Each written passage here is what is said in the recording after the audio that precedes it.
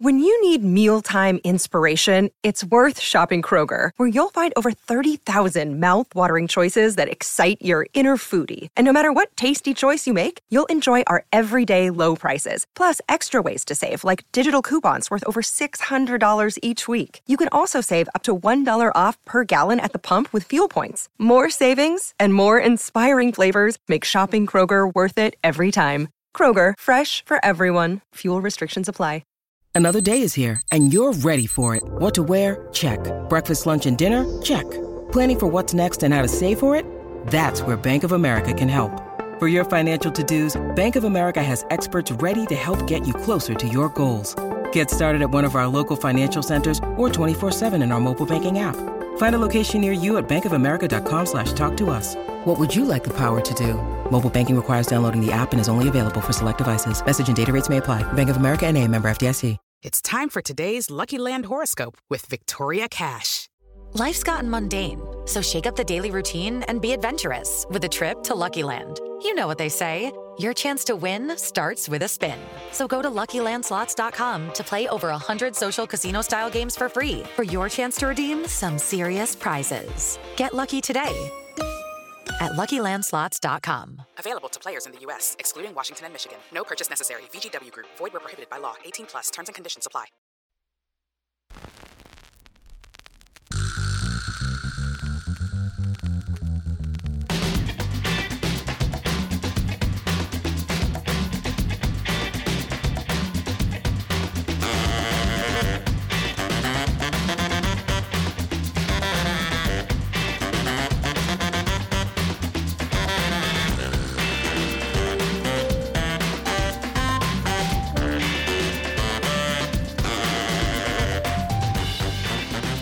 Yeah, alright.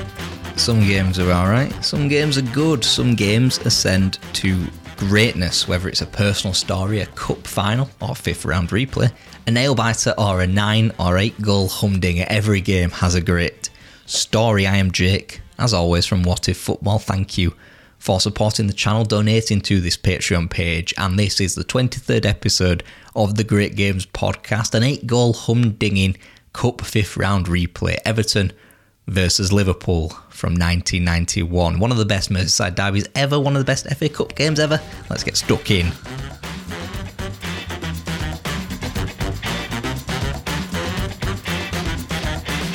But before we do, we'll be on Patreon as always. This is our first bit of Patreon audio in 2022. So thank you for donating to the channel, I guess. And we'll be back tomorrow with the head-to-head podcast, Ruud van Nistelrooy versus Thierry Henry. Not much of a head-to-head there, but stick with us. We'll compare and contrast as always.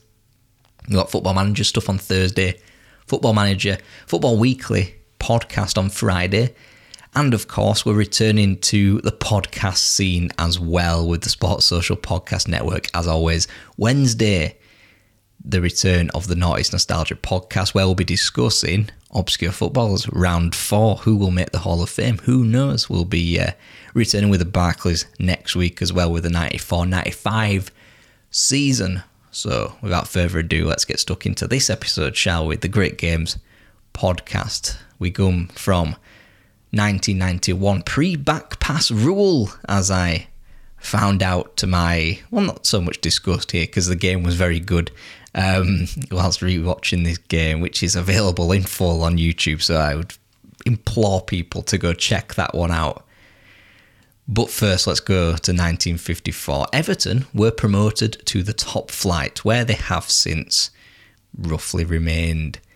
Liverpool, in that self-same year, were relegated. Everton were on the up. Harry Catterick was named manager in 1961. Meanwhile, in the managerial stakes across the city, a certain Mr. Shankly had left West Yorkshire and gone across the Pennines, skipped Manchester entirely, don't want anything to do with that, and got on the River Mersey to Liverpool. Liverpool would come up in 1962. Shankly, of course, gutting the whole place out, renovating Liverpool Anfield, the football club as a whole, really. It needed to heal. It needed to return back to some semblance of dominance In Liverpool's first season back, 1962-63, there was a league champion from Merseyside, but it would be the blue half, Everton, winning the league, and Everton would win the cup. In 1966, there was this mini resurgence in Merseyside. Liverpool claimed the league title in 1964, of course. And then in 1966, as Everton won the FA Cup, Liverpool won the league title. And surprisingly, it took until 1965 for Liverpool to win the FA Cup. How shocking is that, really, when you consider they'd been in a few finals beforehand. I think this was the third or fourth time lucky. Of course, campaigns in Europe as well. By this point, we've got the Busby Babes. We have got even Burnley and the Spurs getting quite far in Europe as well. This time in the 60s, not in the European Cup, the Cup Winners' Cup final though, against Dortmund in 66, a banner year for Liverpool and Shankly, but the year previously, the semi-final against Inter Milan, which ended controversially, let's just say that one. That game is begging for a what if somewhere down the line, and we will do it at some point. Now, in the 70s, the first league winner was from Merseyside as well, but again, it was Everton, as they won another league title in 1970, which would be their last until a certain revolutionary manager came in the decade later. Harry Catterick would leave in 1973 and was persuaded into a non-executive role. But for the 70s, really, as Liverpool were on the up, Everton really had a difficult decade, really. They remained in the Premier League, or rather the Football League in the First Division. But they were neither here nor there, despite Bob Latchford just scoring goals for fun. How they could have done with him, perhaps, sort of, maybe even now, or in the 60s. Graham Sharp would succeed him up front for the start of the 1980s, but by this point, Bill Shankly had left Liverpool in such a drastically better place than how he found it in the 50s. And if there was ever he's left the club in a better place than what he got it, Bill Shankly was absolutely that. You can obviously speak about his contemporary Matt Busby, for example, Sir Alex Ferguson after, of course. So many more, Jurgen Klopp to continue the Liverpool-Man United theme going. And to be fair, Howard Kendall, but we'll get onto him in a minute. So from 1973 to 1980, as we came into the 80s, we went from Shankly to Bob Paisley as the boot room succession continued. It would continue through to Joe Fagan and then, of course, player-manager Kenny Dalglish after that. In that time, the 73 to 1980, Liverpool didn't finish outside the top two. It's an absolutely seamless transition from Shankly to Paisley, which is what I don't think any club have done properly ever. A dynasty manager being succeeded perfectly. Bob Paisley from Bill Shankly. You see it with Matt Busby. He retired in 1969. Man United get relegated in 1974. Arsene Wenger. He retires. Arsenal are in Europe. As we speak these words, of course, we all know what happened to Manchester United after Sir Alex Ferguson as well. This time, though, Liverpool didn't finish outside the top two in these 8 seasons. They won the league in 5 of those, 73, and then Bob Paisley's first in 76, 77, 79 and 80. He left, Bill Shankly this, left with the FA Cup in a win over Newcastle in 1974, and then, of course, once he had left, Liverpool conquered Europe.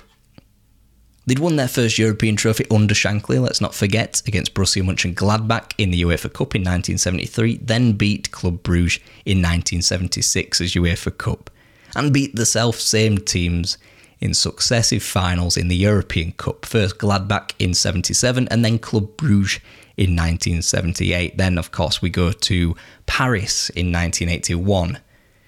Real Madrid beating Alan Kennedy with the goal. Bruce Grobbelaar 3 years later on, of course, with the spaghetti legs against Roma to win the European Cup. A 4th one, of course. They'd take on Clough's Forest in the European Cup and in the Football League, of course. Villa would win the European Cup around this time. Everton firmly outside, looking in stuff. They wouldn't return to the European Cup, despite Howard Kendall coming in, winning the league in 85 and 87. And that's because, of course, when Liverpool had their 5th European Cup final, the Heysel disaster happens and English clubs are subjected to a 5-year ban from European competitions. Any sort of competitive rivalry, any kind of even hatred, even though Liverpool is not that kind of city between the Everton and Liverpool fans, especially after 1989, the one really, even though, you've got that rivalry between Everton and Liverpool, the football clubs on the pitch together. I think it's probably one of those more close rivalries in terms of off the field. Of course, what happened in Hillsborough helps that uniting of a city, and I think you don't have that anywhere else. Definitely not in Britain, maybe in the world, maybe. I mean, you have Man United, Man City. I mean, not really, don't have that. I don't think they have that level of respect with one another. Arsenal, Tottenham certainly don't. And there's plenty of other examples. You can point to Celtic and Rangers, for example, but I'm not going down that hole. To be fair, the testing point really for Everton fans may or may not have been that barring from the European Cup at the hands, of course, from that disaster in Brussels, because Everton probably had a one hell of a team. Let's not forget Graham Sharp, Gary Lineker as well, coming in for a year or two. Howard Kendall, one of the greatest managers, or definitely the greatest manager Everton have ever had, one of the greatest managers since this time. They would leave. Everton wouldn't get a chance at a European Cup. Look at the teams that win the European Cup around that time. I mean, I think Everton in 86, especially after the Cup Winners' Cup in 85, they could have really done something in the European Cup, of course. We've done a what if on that. Go check that one out. They were united as a city in 1989. All that potential sort of angst, that was, of course, gone. The cup final was, I think it was kind of a fitting end with the situation as it was in 89 and the decade that had come before it, of course, more pertinently, the Hillsborough disaster in 1989. It was a fitting end to what was a dominance over English football between two cities, between two clubs in one city. You've got the 1986 final that Liverpool beat Everton in. You've got the 1984 League Cup final that Liverpool beat Everton in, of course. By 1989, of course, Liverpool still win the thing, as they always did, it seemed. By this point, Kendall had gone, Lineker had gone. It was kind of a good place to stop, if there was ever a point. It was a city. Now, you see this in the game, if you watch the game back. There's Liverpool fans in the Everton end, maybe vice versa, I don't know. We can't see that end. It seems more like this is more now a City United over what had been, let's be honest, turbulent few years for both clubs in terms of, a disaster at Heysel, disaster at Hillsborough. And they went toe-to-toe on the pitch and were united, I think, as one, as a city, really, which is one of the beautiful thing to come out of this. Of course, the Merseyside exclusivity over the title from 1982 was over in 1989 as well with Arsenal, so that signalled quite a good. With the Lucky Land Slots, you can get lucky just about anywhere. This is your captain speaking. We've got clear runway and the weather's fine, but we're just going to circle up here a while and get lucky. No, nothing like that. It's just these cash prizes add up quick. So I suggest you sit back, keep your tray table upright, and start getting lucky. Play for free at LuckyLandSlots.com. Are you feeling lucky? No purchase necessary. Void where prohibited by law. 18+ terms and conditions apply. See website for details. Step into the world of power, loyalty, and luck. I'm gonna make him an offer he can't refuse. With family, cannolis, and spins mean everything. Now, you wanna get mixed up in the family business. Introducing The Godfather at ChumbaCasino.com. Test your luck in the shadowy world of The Godfather slot. Someday, I will call upon you to do a service for me. Play The Godfather, now at ChumbaCasino.com. Welcome to the family. No purchase necessary. VGW Group. Void where prohibited by law. 18+. Terms and conditions apply. End to that, of course. Liverpool's league title in 1990 was their last for 30 years. Everton, of course, since 1987, haven't won a league title.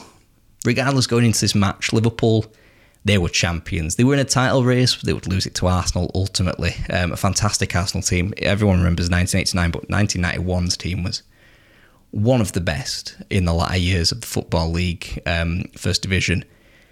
Liverpool in the FA Cup, they'd gotten past Blackburn in a replay in the third round. They'd gotten past Brighton in the replay in the fourth round, so they're making a bit of a meal of it. Meanwhile, Everton couldn't barely have had an easier ride of it, really. Charlton in the third round, Woking in the fourth round, only 1-0 they were Woking, so good decent job there, Woking. That would have been one of the all-time great shocks, I think, that one. Round 5, of course, is where we are. Liverpool to play another replay after a 0-0 at Anfield. This was Howard Kendall's first season back at Goodison after he left for Athletic Bilbao in 87, of course. Frustrated with the lack of European football, didn't do anything in terms of European football at Athletic Club, but regardless, he was back. The ban was lifted. He was supposed to take them back into Europe. We'll decide on that at the end of the show, but first we've got a match to discuss, and we'll discuss it after this short break. This was the third game between the two in 11 days. Would they be able to avoid a fourth one over a fortnight? Who knows? But in the blue corner, we have got Southall in net, Atterveld at fullback, Andy Hinchcliffe, Dave Watson and Martin Keown also in defence, Ratcliffe in defence rather, Nevin, McDonald, Eberel, Sharp, Mike Newell, of course. Stuart McCall, the 1989 potential hero, was on the bench, as was Tony Cottee. Cottee playing some part from the bench, as we know. In the red corner, we've got Grobbelaar, we've got Heiss, we've got Burrows, Nicol, Molby, Ablett, Venison, Staunton, Barnes, Rush and Beardsley. Now, as you can see with that team, although there are injuries to Liverpool, there is a team really that's close to the end of the cycle for Liverpool as we enter the 90s, as we enter the Premier League era, really. Everton, too, is a bit of a mismatch of Kendall and new era Kendall as well. So you do have Ratcliffe in there as a captain, mainstay, of course. Graham Sharp, of course, but he's getting on a bit now. Mike Newell, the new man, of course. Neville Southall in net, the mainstay in net, if ever we've seen one. Andy Hinchcliffe as well. So it's a bit of two teams is a kind of one last sort of as civilization collapses. This is the last sort of explosion, really. And what an explosion of a game it was. Absolutely ferocious start to the game, end to end immediately, and just didn't let up for at least the first 35, 40 minutes. We tend to think of football now being a lot quicker. This game flew by. Steve Staunton was potential midfield. Both players had players who could be playing in midfield, could not. Staunton was firmly at left back for Liverpool. Everton came into this game kind of pissed off, for lack of a better phrase, for not winning a penalty at Anfield in the first game that ended 0-0. And they jump on this immediately. Mike Newell, he never a penalty in a million years, gets tugged. It's not a penalty now, it's not a penalty in 1991, that's for sure. There's your cliche. All the Goodison Park faithful, they jump on the first whiff of a shout, really. and rightly so. It's their want to do that, isn't it, really? Liverpool, their focus of attack was down the left through John Barnes, and probably shaded the first quarter, probably shaded the first half as well. But for all the end-to-endness about it, the closest either side got was John Barnes hitting the side netting. That was in the first half an hour, I think. And then the first goal comes. It was a counter. Kevin Ratcliffe mistake, Ian Rush's through and goal, and you think, as an Everton fan, you must be thinking, oh dear God, here he comes again. But his shot is cleared off the line somehow by Hinchcliffe, who races onto the back post, but the goal's bundled in by Peter Beardsley. And Liverpool going to the half-time break here, they've got the better of the game thus far. Not a whole host of chances, despite it being frenetic and frantic, and the game would descend into, not fast, but it was just so frenetic, it was unbelievable. Stuart McCall comes on at half-time for fresh legs in a blue shirt here, and within 3 minutes, Everton are level.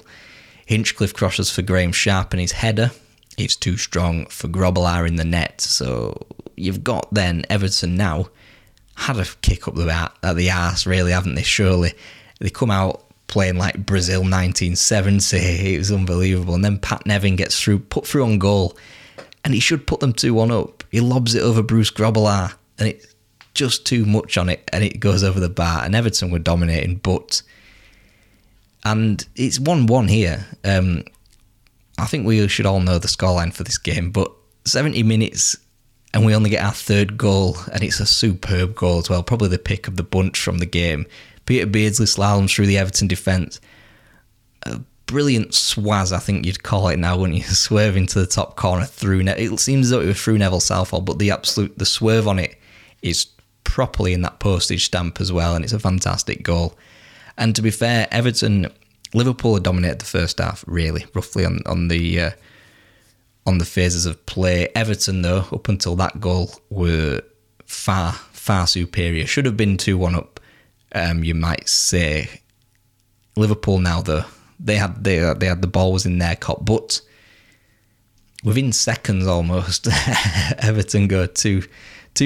Steve Nicol and Bruce Grobbelaar are absolute 6s and 7s. Steve Nicol attempts to pass it back. Somehow Graham Sharp's in there. He bundles it in.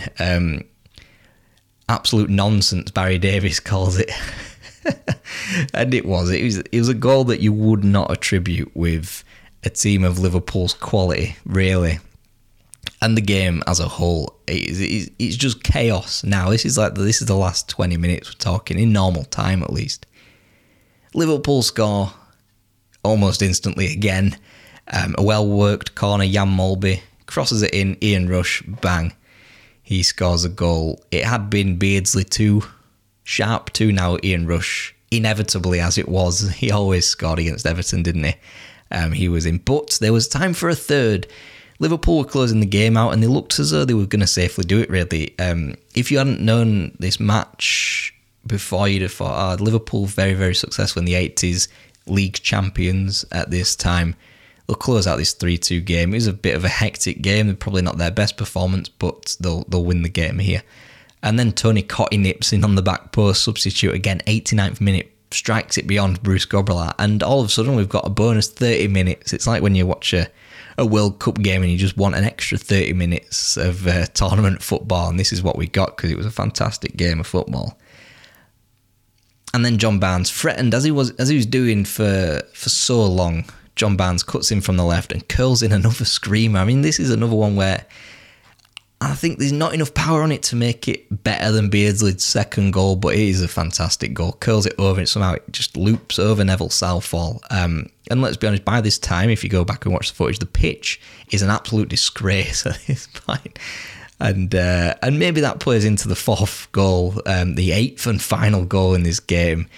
It's a pass back by Jan Molby, and Tony Cottee's just there, snapshot into the net, 4-4, 7 minutes to go, and we have rounded off potentially, maybe not the most important Merseyside derby, but the most entertaining, one of the most entertaining FA Cup games I've ever seen. The easily, I think I'm right in saying, the most entertaining game we've ever done on this podcast. I think I can say that quite confidently right now. And rightly so. It is lauded as one of the greatest Merseyside derbies ever played, lauded as one of the greatest FA Cup games, certainly one of the better replays. And this is the last game, funnily enough, despite having penalties at UEFA tournaments and FIFA tournaments since 1976 with the Euros. You may remember some guy who's got a penalty for Czech Republic, or Czechoslovakia rather, who's become quite synonymous with that penalty. Since then, we'd had penalties. We're talking 15 years now. This is the last FA Cup game to go to a second replay. Remember those days? I don't, obviously. But it's so bizarre. So when you've had that rule in effect, this would have been...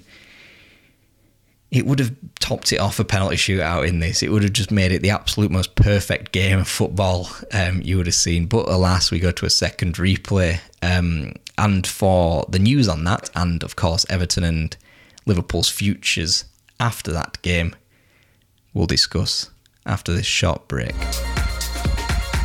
We were heading for a second replay, but first there was instant fallout as Kenny Dalglish had resigned in between the replays. Of course, the Hillsborough disaster was still overshadowing the city, not just Liverpool as well, and I think the weight of that, it kind of took its toll on Kenny Dalglish. I'm not sure how many funerals he went to, but he went to a lot of funerals whilst being Liverpool manager, and to be fair, being a figure for the entire city, really. He, of course, he scored in Champions League finals, or rather European Cup finals or whatever, won league titles, but for me,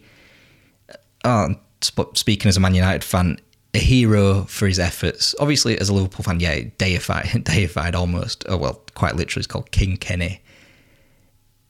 For his efforts off the pitch, for me, yeah, a hero. Knighted, should be. I'm not sure if he is. If he isn't, should be. For that alone, I mean, come on.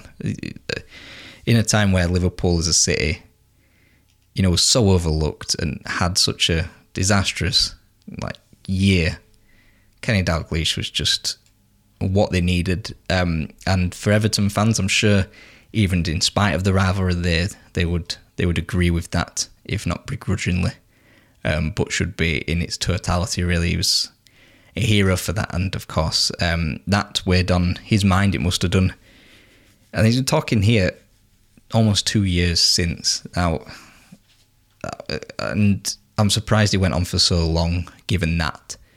But he would be gone, and Graham Souness would take charge, and Liverpool would win the FA Cup in 1992. They would be out of it at the 5th round second replay here. Everton go through, they crash out at the quarter-final stage to West Ham. And of course, we know the FA Cup in 91 was all heading down towards Terry Venables versus Brian Clough, Nottingham Forest versus Tottenham Hotspur in that legendary final, one of the best finals, well, in recent memory. Well, I say recent memory, we're now talking 31 years ago, aren't we? So there we are.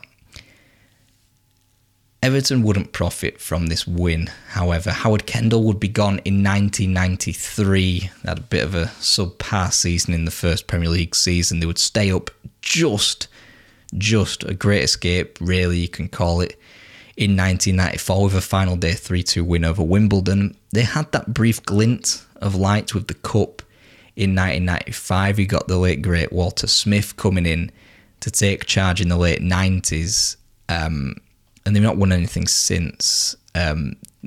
Walter Smith dragged them to mid-table existence, really. Dragged them up, really, not dragged them down. It was seen how far that Everton had fallen, really, since this game, since the 80s, that their cup win in 95, 8 years removed from the league win in 87, was seen as such a shock against Manchester United. Of course, Man United by 95 were dominating almost. They were on for 3 leagues in a row by 95. And David Moyes, he takes charge from Preston. And the first few years were a bit wild, weren't they? He had a top 5 battle, try to get into the Champions League, then a relegation fight, finishing 17th, then back up to finish 4th.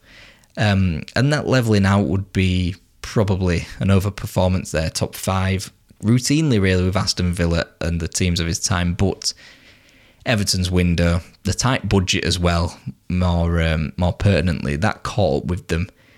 You've got the Villarreal match in the qualifier for the 2005-06 season, which was their gateway to return to the Champions League. Of course, they would lose that. And around this time, with what we called the top 4, which was Liverpool, Arsenal, Chelsea and Manchester United, Everton were the only team to break that. Until when we can quite confidently call it a Big Six, which was probably from the 2010s when Spurs qualify in 2010, City then do so in 2011. By this point, Everton's window was slammed shut. Moyes would stay on until 2013. Let's be honest, tight budget, did an incredible job, did a fantastic job at Everton to get them where they were from, to be fair, probably the closest they'd had of success. The Cup final in 2009 as well, ultimately they lost to Chelsea, which showed again the gap between what Everton were then and Chelsea, and there were only a couple of places in between the two. But with Spurs, City, Abramovich and Mansour, let's be honest, Everton's window was gone. And to be fair, we had that little season with Roberto Martinez, but since then Everton have been lower top half, upper bottom half, never been in threat of relegation, just merely existing. And from a team that had, the match we're discussing now, 1991, been one of the big five is what they called it when the Premier League was founded, to becoming also-rans, obviously. Huge malaise. And malaise felt across the city as well in Liverpool in the 90s. We had Graham Souness, tried to change a bit too much. Won the FA Cup in 92, kind of made a rod for his own back with a certain interview he made with the Sun that, not through his own fault, but got published on the anniversary of Hillsborough, which of course went down an extra bit worse than if it had just done it on a random November day or whatever. And from then, his days were always numbered. Then from 1992, they didn't start the Premier League all too well. First couple of seasons were, kind of like what Everton are now, I guess. And then Roy Evans comes in, they win the League Cup in 95, they get to the FA Cup final in 96, and of course we all know the Spice Boys, the white suits, but in and amongst that, even though that's used as a disparaging comment now, you've got a really good academy. Jason McAteer, Robbie Fowler, Steve McManaman, or rather academy or young players coming in. Michael Owen and Jamie Carragher would come in after that, of course, Steven Gerrard as well. But whilst they were maturing, Liverpool just exist like Everton, but only slightly higher up. They do maintain a top half, a top 7 place. They get into the Cup Winners' Cup as well, thanks to, even though they lost the cup final in 96 to Man United through Eric Cantona's late winner, because United had won the double, something that Liverpool had done 10 years prior in 1986. Because United couldn't play in the Cup Winners' Cup because they were playing in the Champions League, Liverpool still hadn't been in the Champions League yet since, of course, Hazel. They were playing the Cup Winners' Cup, taking United's place, get to the semi-final against PSG. And then as we get to the late 90s, you got Houllier and Roy Evans in 50-50 charge, which could never really work, could it? And then Houllier takes 100% of the power. Around this time, Liverpool were really in danger of continuing this also-ran. But I think with Michael Owen, with obviously McManaman will be gone now to Real Madrid to win Champions Leagues. With Owen, with Carragher, with Gerrard, with all these new academy talents, Fowler, you had a team that was almost too good to just exist. They needed such talent that needed to be playing Champions League football. It says a lot that Robbie Fowler moved from Liverpool to Leeds in the early 2000s. Leeds, who were a team on the up, Liverpool were on the threshold, really. But around that time, Liverpool, obviously Leeds in 2001, they would make the Champions League semi-finals. Would you rather have that, or would you rather have a treble? I'm going to call it a treble. It's not the treble, is it? It's a treble. But regardless, FA Cup, League Cup, UEFA Cup as well. Alongside the academy talents that I've already mentioned, you've got Emile Heskey, fantastic purchase. Gets a lot of flack, massively underrated. Gary McAllister, bit of experience in there. Stefan Hancho had a huge hand, let's say, in the FA Cup win. And you've got Sammy Herpier in there as well. And winning that cup coincided with pipping Leeds to the Champions League places as well. And that's really when you see Liverpool. Obviously, they get that brief taste of Champions League football for the first time in what was then 16 years. Then you've got them, obviously, they take a few years out, come back, and then it's Rafa Benitez. You get a Spanish feel, a bit more continental feel, something that had happened to the likes of Man United and Arsenal, teams that were dominating English football around that time. That was now happening to Liverpool in 2004, and that was up until, obviously, Jurgen Klopp. This was the most successful, sustained period for Liverpool in the Premier League. It was built off the back of defensive, instructive football. To be fair, what was in style in Europe at the time, with Jose Mourinho, of course, just slightly further up in the Premier League ladder, winning leagues, whilst Rafa and Liverpool would challenge. It'd be one of them teams where they challenge early on, then drop off by Christmas. 2009, obviously, the exception to that, which was probably Liverpool's first title challenge. since the early 90s, in 91, where we're discussing today, of course. And you've got players like, since obviously Jamie Carragher has gone on to cite that Rafael Benitez was the manager he learned the most under. Obviously being a defender does help towards that as well. And in this time, as mentioned, they do become part of that big four. Of course, the Champions League win in 2005. You've got Newcastle and Leeds dropping off, Liverpool solidified almost, and despite Everton's threatening for a time, Liverpool, they did finish below them once in 2005. Don't think that's happened since. They come fairly close in those administration years, nearly reaching administration years at the start of the 2010s, but I don't think Everton ever finished above Liverpool, maybe in 2011. Someone will have to correct me on that one. But ultimately, yeah, Liverpool win the Champions League on that one. So, I mean, you'd take that, wouldn't you, really? It's your only time finishing below your biggest rivals in sort of Premier League history, almost, it would have been. So, yeah, that is the story of Liverpool and Everton, right from relegation and promotion in 1954 to the 2010s. We'll be discussing a Premier League classic next week. Being a Man United fan, this might be a bit hard to talk about, but I mean, it's before my time, and United ended up winning the league, so who cares? It's Newcastle United versus Manchester United from 1996. That will be next week on the Great Games podcast. Thank you very much for listening, for supporting the channel, and until next time, which will be delivering the head-to-head podcast tomorrow. Until then, see you.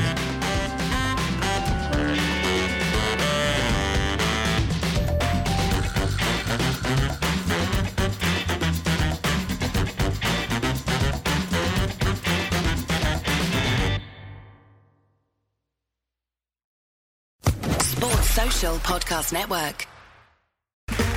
Okay, round two. Name something that's not boring. A laundry? Ooh, a book club. Computer solitaire, huh? Ah, oh, sorry, we were looking for Chumba Casino. That's right, ChumbaCasino.com has over 100 casino-style games. Join today and play for free for your chance to redeem some serious prizes. ChumbaCasino.com. No purchase necessary. Void where prohibited by law. 18+ terms and conditions apply. See website for details.